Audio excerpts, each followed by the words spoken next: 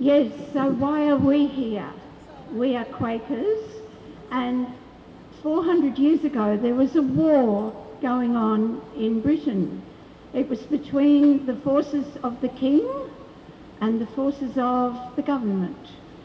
And Quakers were accused of plotting against the king. And they came up with a very important statement that they opposed the occasion of all wars.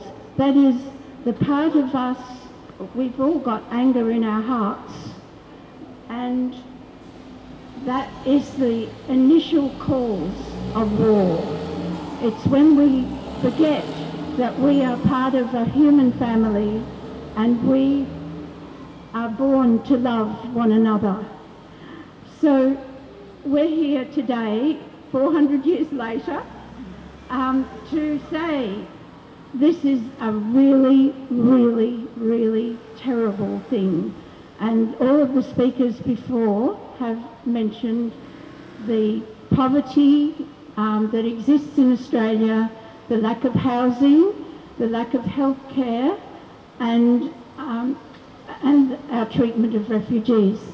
So now I'm going to pass over to Margaret, who's got some very strong words.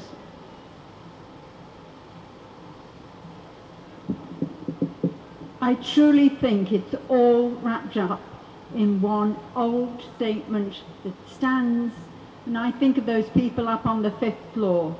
It is that those who profit keep making war. Those who profit keep making war. Those who profit keep making war.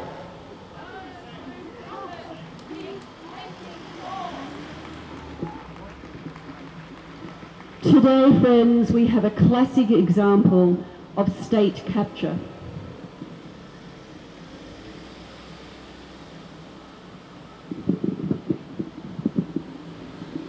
The revolving door is alive and well.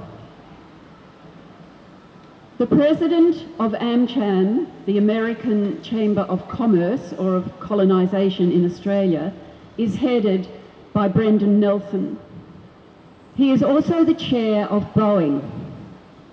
He was an ex-defence minister.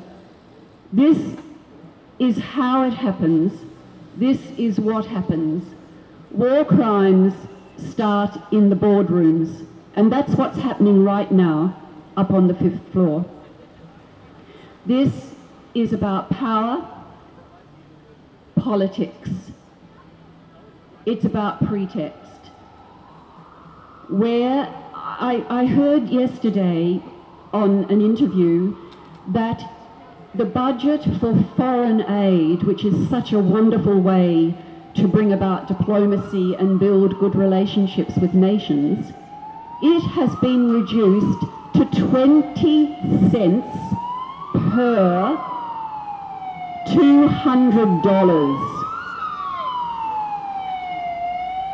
And yet,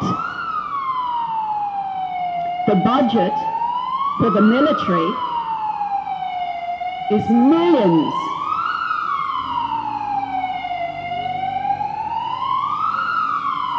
Well may the sirens blare. We are in danger.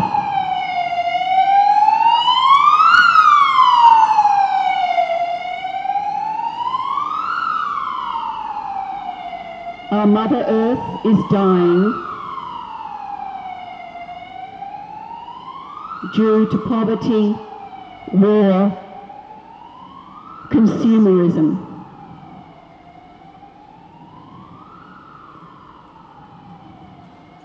We may be small, but our message is vital. No more war. It doesn't solve anything. War is never the answer. Thank you, friends.